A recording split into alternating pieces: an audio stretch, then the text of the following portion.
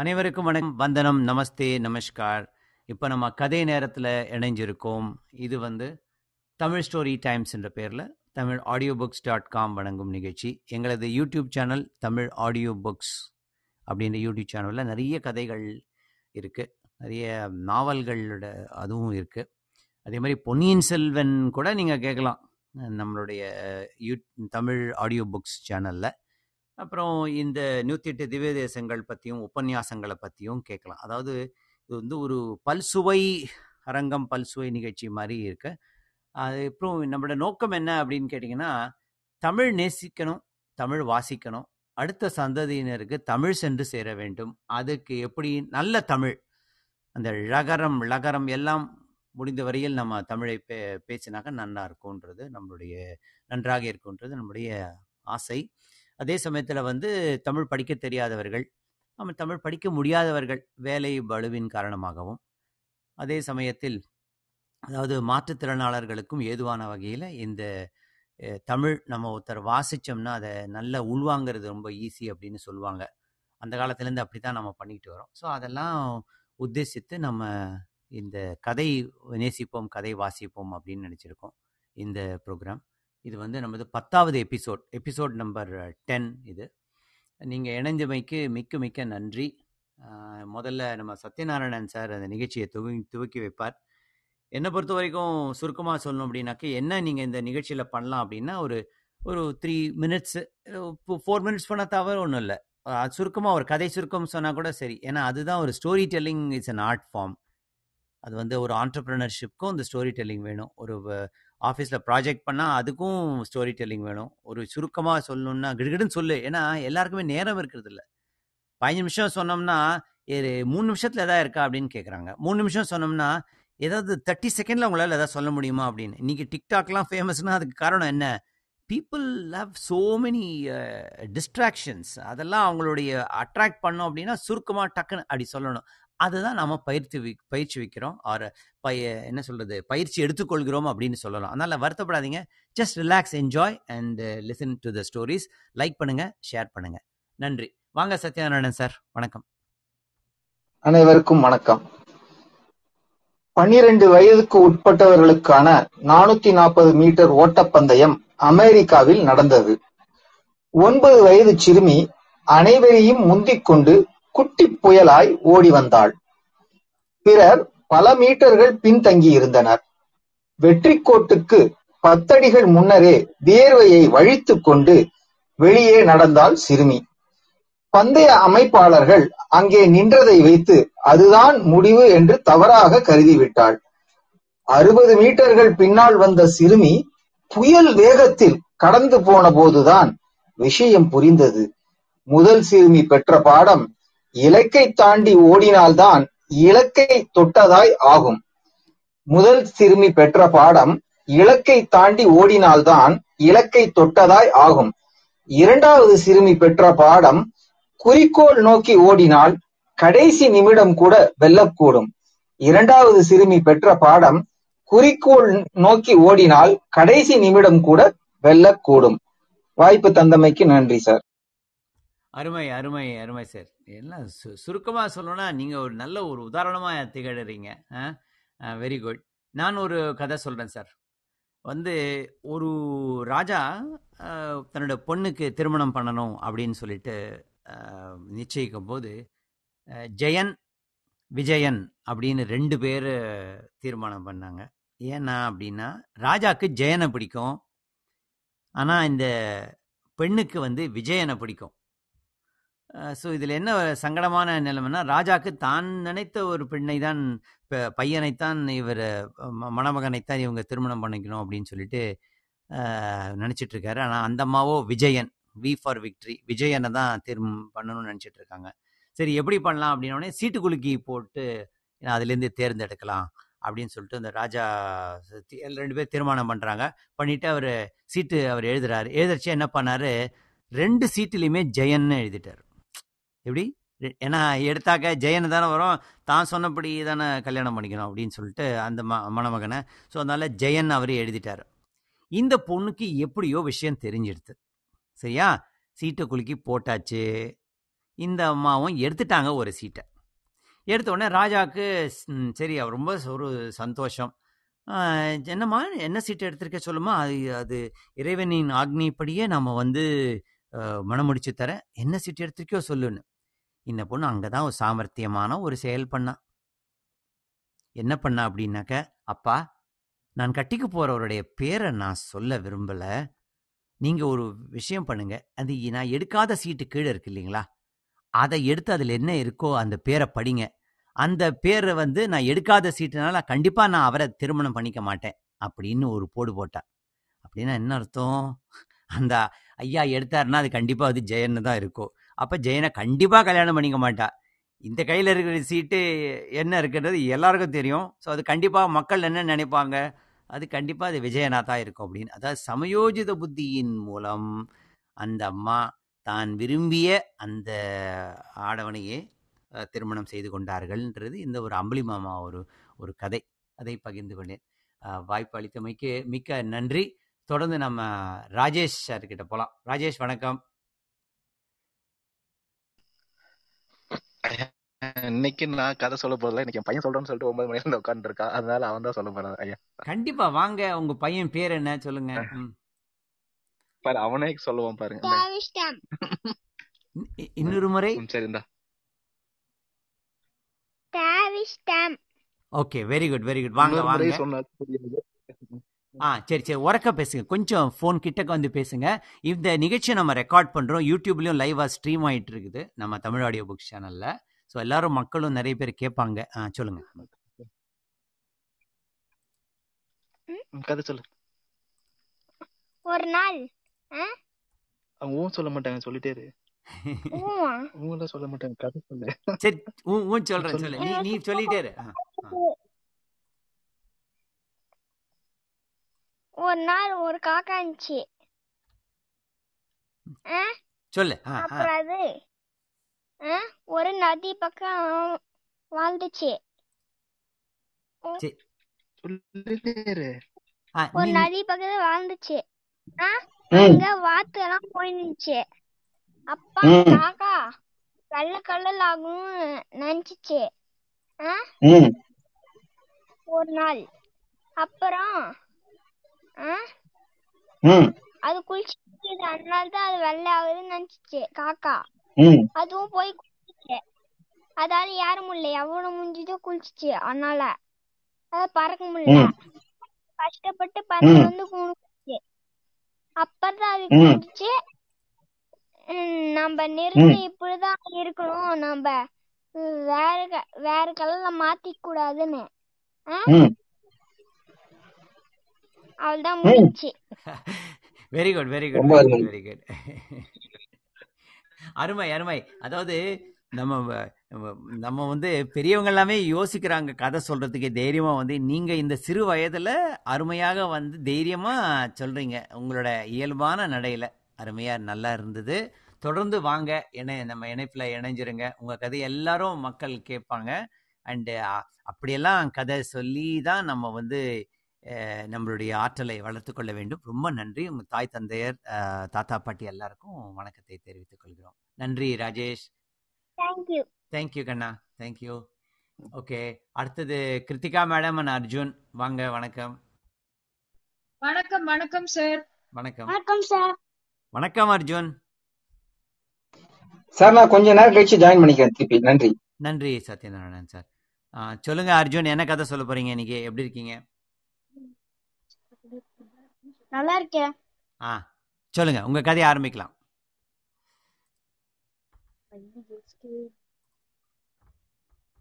நீங்க தொடங்கலாம். என்னாச்சு? நான் கதை சொல்லிடுறேன். அவன் கொஞ்சம் விளையாடுறதுக்கு ஓடி போயிட்டான், அதனால நான் ஃபர்ஸ்ட் என்னோட கதை சொல்லிடுறேன். மீன்வேல் அவனோட கதையை அவன் யோசிச்சு வச்சுருவான். ஆமா, விளையாட்டு பிள்ளை அப்படின்னுவாங்களே, அது மாதிரி இருக்கு. சொல்லுங்க. ஆமா, ரொம்ப இப்போ இந்த 2 நாளா வாழ சேட்டை ரொம்ப ஜாஸ்தியா இருக்கு sir. Very nice very nice. Let them be like the kid. அதெல்லாம் ஒரு நல்ல ஒரு மொமெண்ட், என்ஜாய் பண்ணுங்க. சொல்லுங்க. கண்டிப்பா கண்டிப்பா சார். சோ என்ன கதை அப்படின்னு பாத்தீங்கன்னா, இது வந்து ஒரு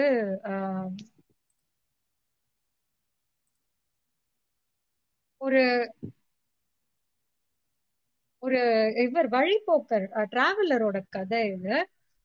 அவர் என்ன பண்ணுவாரா, ஊரா சுத்திட்டு வந்துட்டு அவரோட ஊருக்கு வந்து திரும்ப அந்த அந்த இடத்துல என்ன பார்த்தோம், ஊருக்கு போயிட்டு வந்ததுக்கு அப்புறம் வந்து என்ன பார்த்தோம் அப்படிங்கறத வந்து அவரு ரொம்ப ரொம்ப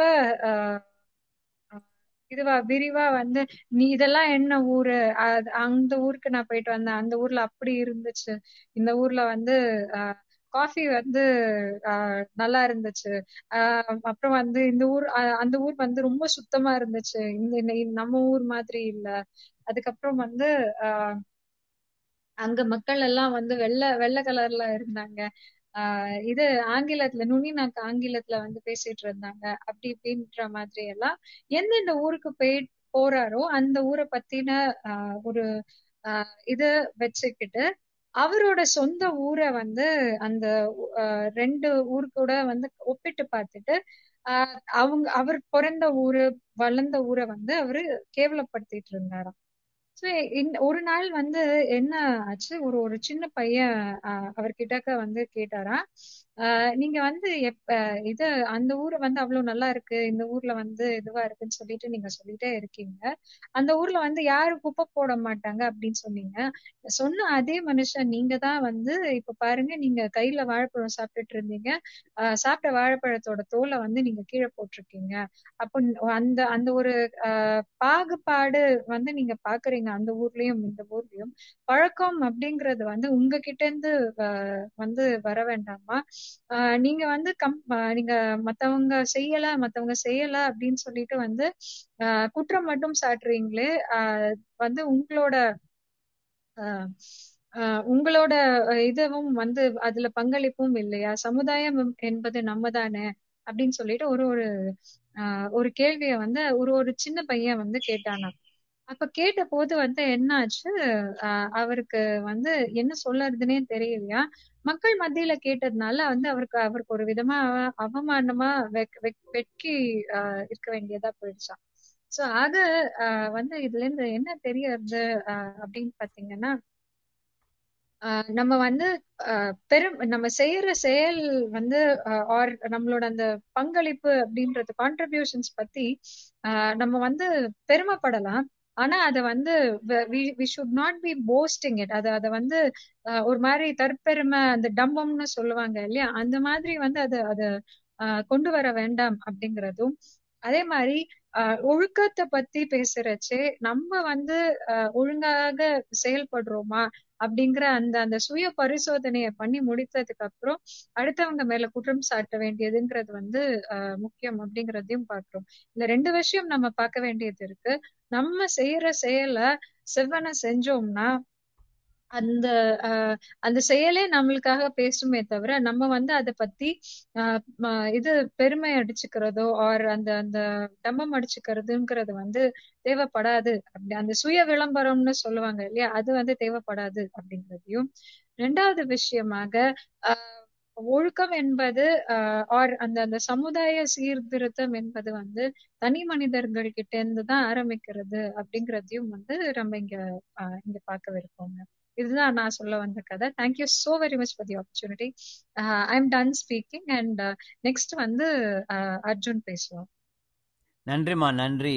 அர்ஜுன் பேசுறதுக்கு முன்னாடி மேடம் நல்லா சொன்னீங்க கதை. அதாவது நீங்கள் இந்த எம்பவர்மெண்ட் கோச்சாக இருக்கீங்க, நிறைய டீன்ஸ் அண்ட் கிட்ஸ் ரைட், அவங்களுக்கெல்லாம் கோச் பண்ணுறீங்க, ஸ்டூடெண்ட்ஸ்க்கு பேசிக்கலி இந்த கரிக்குலம் கோச். மக்களே கிருத்திகா மேடமை ஃபாலோ பண்ணுங்கள், அவங்களோட ப்ரொஃபைலை பாருங்கள், அவங்க லிங்க்டின் ப்ரொஃபைல்லேருந்து எல்லாம் இருக்குது. நீங்களும் கதை சொல்ல வாங்க, மேலே வாங்க. ஜீவிதா மேடம் இணைஞ்சிருக்காங்க. கார்த்திக் ராஜேஷ் உங்களுக்கு இன்வைட் கொடுத்துருக்கேன் நான். ரைட், முதல்ல நம்ம அர்ஜுன் கிட்ட போயிட்டு அவங்கள்ட்ட வரலாம். அர்ஜுன் வாங்க.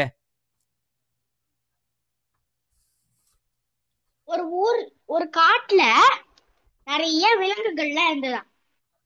அதுங்கள்ல ஒரு நாளைக்கு ஒரு போட்டி இருந்ததாம். அதுங்களுக்குள்ளேயே யாருக்கும் மரத்துக்கும் அனிமல்ஸ்க்கும். என்ன போட்டினா, யாரு பெரியவங்க அப்படிங்கிறது. இப்ப மரம் சொல்லிட்டான், நாங்க தான் பெரியவங்க, ஏன்னா எங்களாலதான் மழை வருது அப்படின்னா, எங்களாலதான் மழை வருது, அதனால குளத்தை தண்ணி இருக்கு, அதனாலதான் நீங்க குடிக்கிறீங்க நீங்க எப்பயோ செத்துருவீங்க அப்படின்னு சொன்னாங்களாம். அப்ப வந்து விலங்குகளுக்கும் வந்து நாங்க மட்டும் இந்த காட்டுல இல்லைன்னா உங்களை மனுஷங்களாம் இஷ்டத்துக்கு வெட்டிட்டு போயிட்டே இருப்பாங்களா, தேவையே இல்லாத போது கூட வெட்டிட்டுருவாங்க சந்தோஷத்துக்காகன்ட்டு சொன்னாங்களாம். சரி பாத்துருவோம், நீங்க வந்து காட்டை விட்டு வெளில போகணும்னு மரம் சொல்லிட்டான். எவ்வளவு நாளைக்கு? 1 மாசத்துக்கு. அவங்க எல்லாரும் நேரா பாலைவனம் போயிட்டாங்களாம். இந்த பக்கம் இவங்க எல்லாம் மான் சொல்லிட்டான், ஆனா இங்க ரொம்ப சூடா இருப்பா, மரங்கள் இருக்கிற இடத்துல நல்லா குளிரா இருக்கும் அப்படின்னு. ஆமா இப்ப முயல் சொல்லிட்டான், ஆமா ஆமா எனக்கு தேவையான கேரட் கூட இங்க இல்லவே இல்லை, அங்க நிறைய இருக்கு அப்படின்னு சொல்லிட்டான். அந்த நேரம் பார்த்து வேட்டைக்காரங்க எல்லாம் வேட்டையாட வந்தாங்களாம். சில அனிமல்ஸ் மாட்டிக்கிட்டாங்களா, சிலர் எப்படியோ அடிச்சு சாப்பிடுற விலங்குகளும் மற்றது கொம்பு வச்சிருக்க அனிமலோ எப்படியோ முட்டையும் அடிச்சியோ காப்பாத்திச்சுங்களாம். முயல் மாதிரி இருக்கிறவங்க எல்லாம் எப்படியோ ஓடி தப்பிச்சுட்டாங்களாம். மத்தவங்க எல்லாம் மாட்டிக்கிட்டாங்களாம், கைக்கு வந்தவங்க எல்லாம். அப்ப வந்து இந்த பக்கம் பாத்தீங்கன்னா இங்க மரம் எல்லாம் வெட்டிட்டு இருந்தாங்களாம், மரம் வெட்டிங்கெல்லாம். விலங்குகள் இருந்தாங்கன்னா நம்மளோட நேரத்துக்கு பாதுகாத்துப்பாங்க அப்படின்னு சொன்னாங்களாம். அப்புறம் இங்க வந்து இதுக்கு மேல நம்மளோட இருக்க வேணாம், நம்மளோட 1 மாசம் முடிஞ்சு போச்சு, அதனால நம்ம மறுபடியும் காட்டுக்கே போலாம் அப்படின்னா. அப்ப வந்து மரங்கள் கேட்டுதான் மான் கிட்ட, எங்க பாதி நண்பர்களை காணுமேன்ட்டு, நாங்க பாலைவனம் போயிருக்கச்சு நிறைய வேட்டைக்காரங்க எங்களை வேட்டையாடிட்டு போயிட்டே இருந்தாங்க அப்படின்னா. எங்க பாதி மர நண்பர்களை காணுமே, பாதி பேர் இங்க இருக்காங்களே அப்படின்னா. நீங்க எல்லாரும் போது இவாள்ல மர வெட்டி எல்லாம் வந்தா எங்களெல்லாம் இஷ்டத்துக்கு வெட்டிட்டு போயிட்டாங்க அப்படின்னா. நாங்கதான் சொன்னவே, நீங்க கேட்டீங்களா? அப்ப நாங்க சொன்னமே நீங்க கேட்டீங்களா? சரி, இதுக்கு ஒரு தீர்ப்பு, நம்ம வந்து ஒத்துமையா இருக்கலாம், ஒத்துமையா பலம். நீங்க பாலைவனத்துல இருக்கச்சு நீங்க காணோம், நாங்க இங்கே இருக்கிறதுனால நீங்க இல்லாததுனால நாங்க காணோம், எல்லாரும் சரி சம்பந்தம், யாரும் பெரியவா கிடையாதுன்னு சொல்றாங்க. அருமை அருமை அருமை. நல்ல ஒரு படிப்பினை மிக்க ஒரு கதையா சொல்லியிருக்கீங்க. உங்களது அந்த எக்ஸ்பிரஷன் இன்க்ளூடட், என்ன very expressive delivery was excellent. எல்லாரும் ஒரு கைத்தட்டல கொடுக்க வேண்டிய ஒரு தருணம் இது. Thank you Arjun, very nice. நன்றி. மீண்டும் சந்திப்போம். விளையாடிட்டு வாங்க. அடுத்து நம்ம கதையை கேட்போம். ஜீவிதா மேடம் இணைஞ்சிருக்காங்க. ஜீவிதா வணக்கம், வாங்க. சார் வணக்கம் சார், எல்லாருக்கும் வணக்கம். ஆக்சுவலா இதான் சார் நான் ஃபர்ஸ்ட் டைம் நம்ம கிளப்புக்கு வரேன். ஸோ அதனால நான் ஸ்டோரி எதுவும் ப்ரிப்பேர் பண்ணலைங்க சார். சரி, பரவாயில்ல. நாளைக்கு நான் ஆமா, இது ப்ரிப்பரேஷன் இல்லாம நம்ம தாத்தா பாட்டி சொன்ன கதையை அவங்களெல்லாம் நினைச்சுக்கிறோம். நம்ம வந்து அப்பா அம்மா சொன்ன கதை எந்த கதையா இருந்தாலும் வந்து உங்களுடைய நடையில சொல்லலாம், பரவாயில்ல, நீங்க கேளுங்க. ஏதாவது உங்களுக்கு கதைக்கு உண்டான ஐடியா வரும், நீங்க சொல்லலாம். சரிங்களா? ரொம்ப இணைந்தமைக்கு மிக்க நன்றி Jeevitha.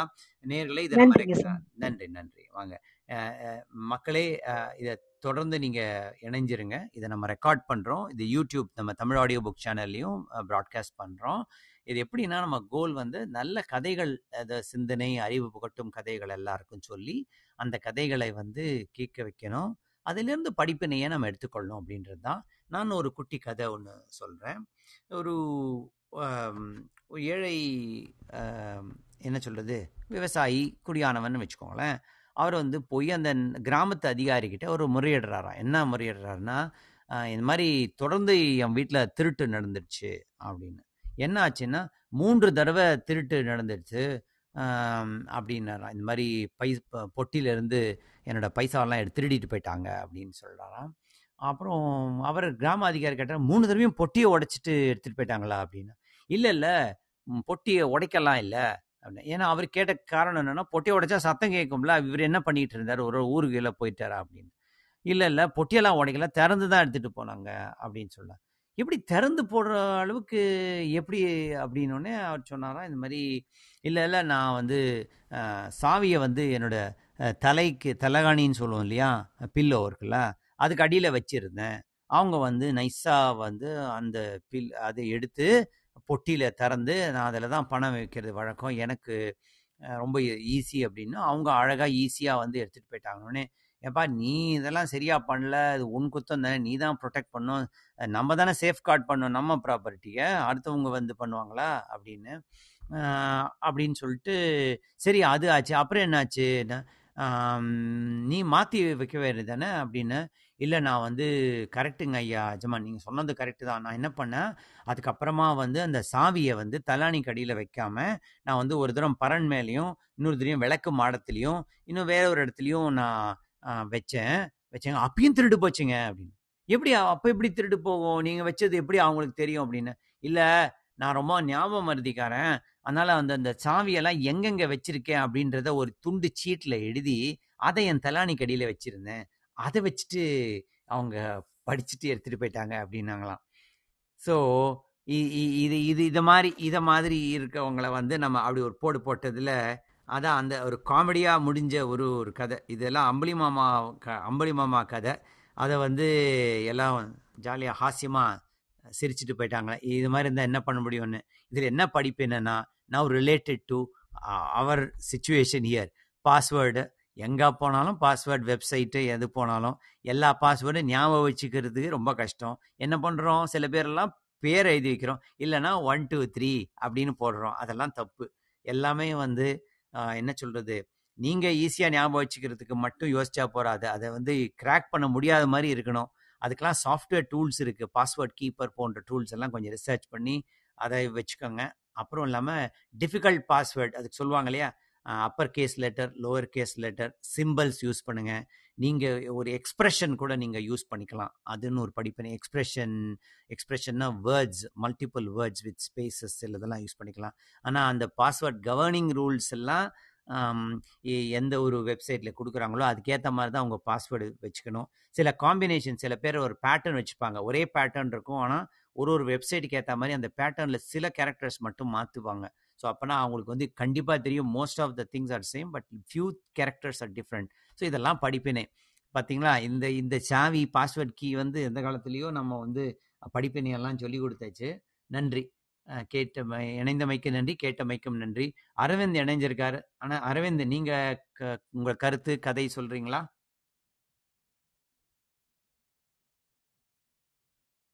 Aravind sir good evening sir. கதையெல்லாம் நம்மளுக்கு வராது சார், நம்மள விட்டுடுங்க சார். நான் கேட்குறேன் சார், டெக்னிக்கலா கேளுங்க, நல்லா சொல்லுவேன். கதை நம்மளுக்கு வராது சார். நீங்க கேட்டு அப்புறம் வரேன் சார். பிசினஸ் ஸ்டோரிஸ் சொல்லுவீங்க கண்டிப்பா, பிசினஸ் ஸ்டோரிஸ். ஓகே ஓகே, சரி, நோ ப்ராப்ளம். நம்ம ராஜேஷ் ஐயா கிட்ட போலாம். ராஜேஷ், உங்க குழந்தை இன்னொரு கதை சொல்ல முடியுமா? சார் சொல்ல போறான், ரெடியா தான் இருக்கான். ப்ளீஸ் ப்ளீஸ், காக்க வைத்ததுக்கு மன்னிக்க வேண்டும், சொல்லுங்க. ஒரு நாள் ஒரே பைக் இருந்தானா. சரி. அப்ப வேற ஊருக்கு பைக் எடுத்து போனானா. சரி. அப்ப போலீஸ் பாத்தாங்களாம், பையில செக் பண்ணி. அப்ப அதுல அரிசிதான் இருந்துச்சான். அதுக்குள்ளேயும் பாத்தாங்களாம், ஒண்ணுமே இல்லையா. அப்புறம் அங்க இருந்து எடுத்துட்டு வரும்போது கல்ல கூட தான் இருந்துச்சான், வேற எதுவும் இல்லையா. அப்புறம் செய்ய காலத்துல 3வது முறை நான் பைக் கலர் மாறிங்குதுன்னு கேட்டானா. நான் கலர் மாத்திட்டேன் அப்படின்னு சொன்னேன். நீ பைக் தெரியலன்னு கண்டுபிடிச்சிட்டாரா. கூட ஜெயில அடிச்சிட்டான். சொல்லுங்க. அப்புறம் இது மாதிரி எப்பவுமே பண்ணக்கூடாதுன்னு சொன்னாராம். அப்புறம் முடிஞ்சு.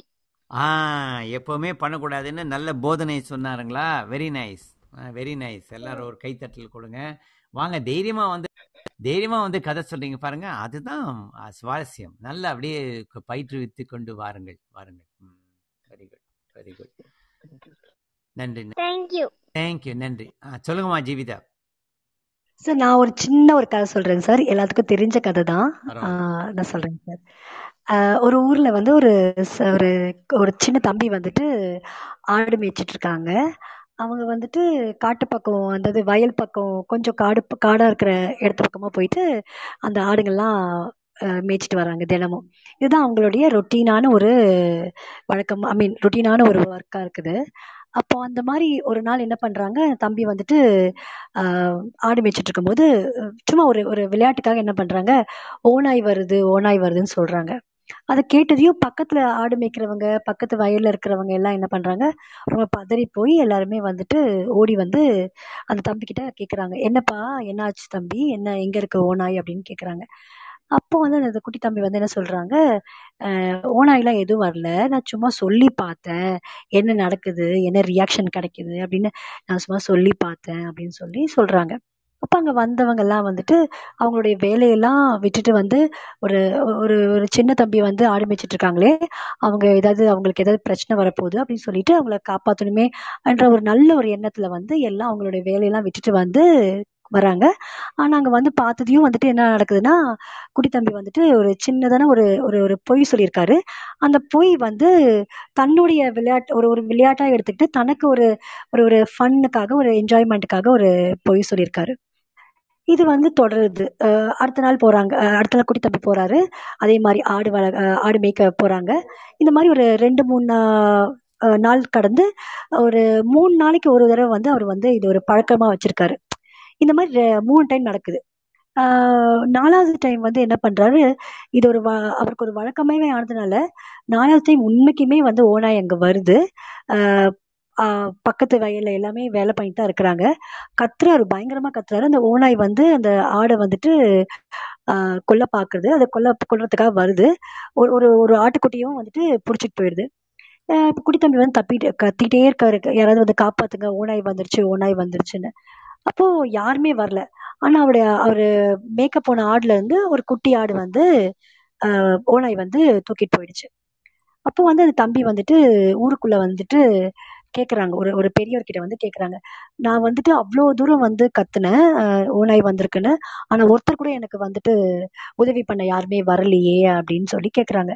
அப்போ அந்த ஊர்ல இருக்க அந்த பெரியவர் வந்து வயசான பெரியவர் என்ன சொல்றாங்கன்னா, தம்பி நீ வந்து முதல் டைம் வந்து நீங்க சொன்னீங்க ஓநாய் வந்ததுன்னு சொல்லிட்டு, அப்ப எல்லாருமே உங்களுக்கு உதவி பண்ண வந்தாங்க. ஆனா நீங்க என்ன சொன்னீங்கன்னா, எல்லாம் உங்களுடைய வேலையெல்லாம் விட்டுட்டு உங்களுக்கு உதவி பண்ண வரும்போது நீங்க என்ன சொன்னீங்க, ஓநாய் வரல, நான் சும்மா தான் சொன்னேன் அப்படின்னு ஒரு பொய் சொன்னீங்க. ஆனா பிற்பாடு பார்க்கும்போது உண்மைக்குமே ஓநாய் வந்தது, நீங்க கத்துனீங்க, யாருமே வரல.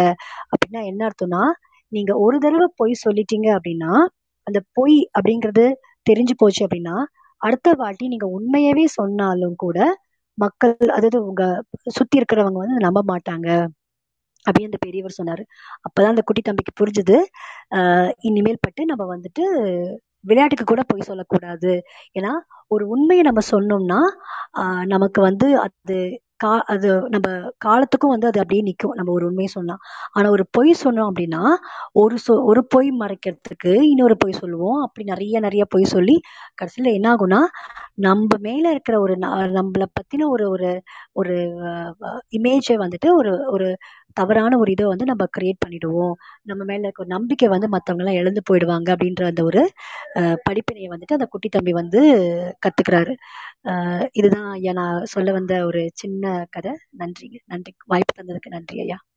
நன்றி நன்றி. வாய்ப்பு தர்றதெல்லாம் இல்லைங்க, இதெல்லாம் வாய்ப்பு உருவாக்கப்படுகின்றது. கிளப் ஹவுஸுக்கு நன்றி. இதை நம்ம எல்லாருக்கும் வந்து பயிற்றுவிக்கணும். இந்த மாதிரி கதை சொல்லும் பாங்கு அழகா சொன்னீங்க, இயல்பான உங்க நடையில சொன்னீங்க, பொய் சொல்லக்கூடாது அப்படின்ற ஒரு அருமையான கதையை சொன்னீங்க. நிறைய பேர் இணைஞ்சிருக்காங்க, சுஜய் இணைஞ்சிருக்காரு, அனிதா இணைஞ்சிருக்காங்க. எல்லாரும் வந்து கதை சொல்ல வருவாங்க, கண்டு வரட்டும். வரவேற்போம் அவர்களை. இந்த ரெக்கார்ட் பண்ணுறோம், யூடியூப்லேயும் லைவ் ஸ்ட்ரீம் ஆகிட்டுருக்கு இந்த ரெக்கார்டிங், தமிழ் ஆடியோ புக்ஸ் சேனலில். எனக்கு தெரிஞ்ச இன்னொரு படித்த ஒரு அம்பளிமாமா கதையும் நான் சொல்கிறேன். அதில் வந்து ஒரு அரசர் கிட்ட ஒருத்தன் போயிட்டு அவன் வந்து ஒரு என்னன்னா அரசர்கிட்ட போயிட்டு ஒரு வைத்தியனாக, அதாவது ஒரு என்ன சொல்கிறது, மெடிக்கல் எக்ஸ்பர்ட் இல்லை, அவர் அதை அமர்த்தணும் அப்படின்றதுக்காக அவன் போய் அவர்கிட்ட கேட்பான், இந்த மாதிரி என்ன உங்களோடது அரசவையில் என்ன ஒரு வைத்தியனாக நீங்கள் நியமிச்சுக்கோங்க அப்படின்னு, please appoint me as your doctor அப்படின்னு. ஓகே, அப்போ அவர் சொல்வார், நீ உன்னை பற்றி எனக்கு தெரியாது, உன்னோட ப்ரொஃபைல் என்ன, உன்னோட பயோடேட்டா ரெஸ்யூமேன்னு சொல்லுவோம் இல்லையா, வாட் இஸ் தட், அதனால நீங்கள் வந்து அந்த இது குவாலிட்டிஸ் எல்லாம் எனக்கு தெரியாது, நீ யார்கிட்டையாவது போய் ஒரு ரெக்கமெண்டேஷன் லெட்டர் வாங்கிட்டு வா, நம்ம சொல்லுவோம் இல்லையா, அது மாதிரி அது வாங்கிட்டு வா அப்படின்னா. அவன் வந்து ஆக்சுவலாக அவன் வந்து சுத்த எக்ஸ்பீரியன்ஸே கிடையாது அவனுக்கு. பட் இருந்தாலும் வந்து அவனுக்கு ஒரு ஜஸ்ட் சும்மா ஹாஃப் பேக்குன்னு சொல்லுமே, அந்த மாதிரி அவன் நேராக யார்கிட்டயோ போயிட்டு ஒரு நல்ல பெஸ்ட்டு வைத்தியர் அவர்கிட்ட போயிட்டு அவரோட ஃப்ரெண்டு அப்படின்றதுனால போய் அவர்கிட்ட ஒரு ரெக்கமெண்டேஷன் லெட்டர் வாங்கிட்டு வந்துடுவான். வாங்கிட்டு வந்துட்டு அரசர்கிட்ட கொடுப்பான். அரசர்கிட்ட கொடுத்த உடனே அரசர் அதை படித்து பார்த்துட்டு இவன் ரொம்ப சந்தோஷமாக இருப்பார். இவர் கொடுத்துருப்பாரு, ஏன்னா I got recommendation from a very high authority. அப்படி உடனே அவர் பார்த்துட்டு, சாரி உனக்கு நான் வேலை கொடுக்க முடியாது அப்படின்வார். என்னடா அப்படின்னா அதில் என்ன எழுதியிருக்கும் அப்படின்னா, அதில் என்ன எழுதியிருக்குன்னா, இவன் பல வருஷம் என்னிடத்தில் பயின்று இந்த வைத்திய தொழிலை கற்றுக்கொண்டான் அப்படின்னு இருக்கும். That is he has worked under me for so many years in learning the medical skills அப்படின்னு. ஓகே, அப்படின்னு இருக்கும். அது சரி, அது நல்லா தானே இருக்கு, பல வருஷம் கட்டினா you must be an expert அப்படின்னு. ராஜாவோட பார்வையில் எப்படி இருந்ததுன்னா, இவனுக்கு எதுவுமே விளங்காது, சுலபத்தில் மண்டைக்கு ஏறாது, எல்லாரும் 2-3 வருஷத்தில் கற்றுக்க வேண்டியதை இவன் வந்து கிட்டத்தட்ட 10 வருஷத்துக்கு மேலே கற்றுன்னு இருக்கான். அந்த மாதிரி நினச்சிட்டு ஐ திங்க் இவன் வந்து வேலைக்கு சரிப்பட்டு வரமாட்டான் அப்படின்னு சொல்லி, is not sharp and his skills are mind அப்படின்னு சொல்லிட்டு அவனை வேலைக்கு எடுத்துக்கலையா. இது சுருக்கமாக வந்து ஒரு கதை, படித்த கதை, அம்பளிமாமா கதை. அதே போல் நீங்களும் இந்த கதையை பிடிச்சிருக்கோன்னு நினைக்கிறேன். நீங்களும் உங்களுக்கு பிடித்த கதையை சொல்லலாம். அனிதா மேடம், உங்களை அழைக்கிறோம். நீங்க என்ன கதை சொல்ல போறீங்க? வணக்கம் சார். வணக்கம் வணக்கம், வாங்க. ஸ்டோரி எனக்கு தெரியாது சார், நான் என் பொண்ணை சொல்றதுக்கு தான் கூட்டிட்டு வந்தேன். கண்டிப்பா ஸ்டோரி நரேட் பண்ணுவா, சோ அவளோட ஸ்டோரி ஒன்னு சொல்றேன்னா, சோ நான் அவகிட்ட கொடுக்கறேன். கண்டிப்பாமா. உங்க பொண்ணு பேர் என்னவா? வாங்க. அந்த அவகிட்ட கொடுக்குறேன். வணக்கம் சார். எல்லாருக்கும் வணக்கம். என் பேர் Shivangini. Shivangini is it? Very good. வணக்கம் வணக்கம். சொல்லுங்க, நல்லா இருக்கு. சொல்லுங்க. நான் கதை சொல்லட்டுமா? கண்டிப்பா சொல்லுங்க, கண்டிப்பா சொல்லுங்க, நாங்க காத்துட்டு இருக்கோம். ஒரு கிராமத்துல ராஜ்னு ஒன்னு பையன் வாழ்ந்துட்டு இருந்தான். அவங்க அவனோட பேரண்ட்ஸ் கூட. அப்போ அவனுக்கு ஷேர் பண்ண பிடிக்காது, யாருக்கும் ஹெல்ப்பும் பண்ண பிடிக்காது. சரி. அப்போ ஒரு நாள் அவன் ஸ்கூலுக்கு போயிட்டு அங்க போனதுக்கு அப்புறமா அவங்களோட வேல் எஜுகேஷன் டீச்சர் வந்துட்டு உள்ள வந்துட்டு அவங்களோட பொண்ணை இன்ட்ரடியூஸ் பண்ணி வச்சாங்க, புதுசு ஸ்டூடெண்ட். அப்போ அந்த இன்ட்ரடியூஸ் பண்ணதுக்கு அப்புறமா அந்த பொண்ணு சொன்னாங்க, என் பேர் மீனா, நான் இன்னைக்கு புதுசா வந்திருக்கேன் சொன்னுச்சு. சரி. அதுக்கப்புறமா ராஜோட ஃப்ரெண்டு ராம் அவங்க கிட்ட பென்சில் கேட்டான். அப்போ ராஜு அவங்க கிட்ட கொடுக்கல எழுதுனக்காக. அப்போ அந்த பென்சில் கிடைக்கலனால அவன் சோகமா மீனா கிட்ட கேட்டுட்டு சொன்னா, ராஜ் எனக்கு கொடுக்க மாட்டா, ஏதாச்சும் பிளான் இருக்கா எனக்கு ஒரு பாடத்தை கட்டி கொடுக்கணுக்கு அப்படி கேட்டான். அப்போ மீனா சொன்னா, அப்புறமா சொல்ற லஞ்ச் பிரேக் போது சொல்லி அப்படியே எழுத ஆரம்பிச்சுட்டாங்க. அப்புறமா லஞ்ச் பிரேக் வந்ததுக்கு அப்புறமா அந்த பிளானை டிஸ்கஸ் பண்ணி பிளே டைம்ல அது முடிச்சிட்டு அடுத்த நாள் பண்ணிட்டு இருந்தாங்க அந்த பிளான. அப்போ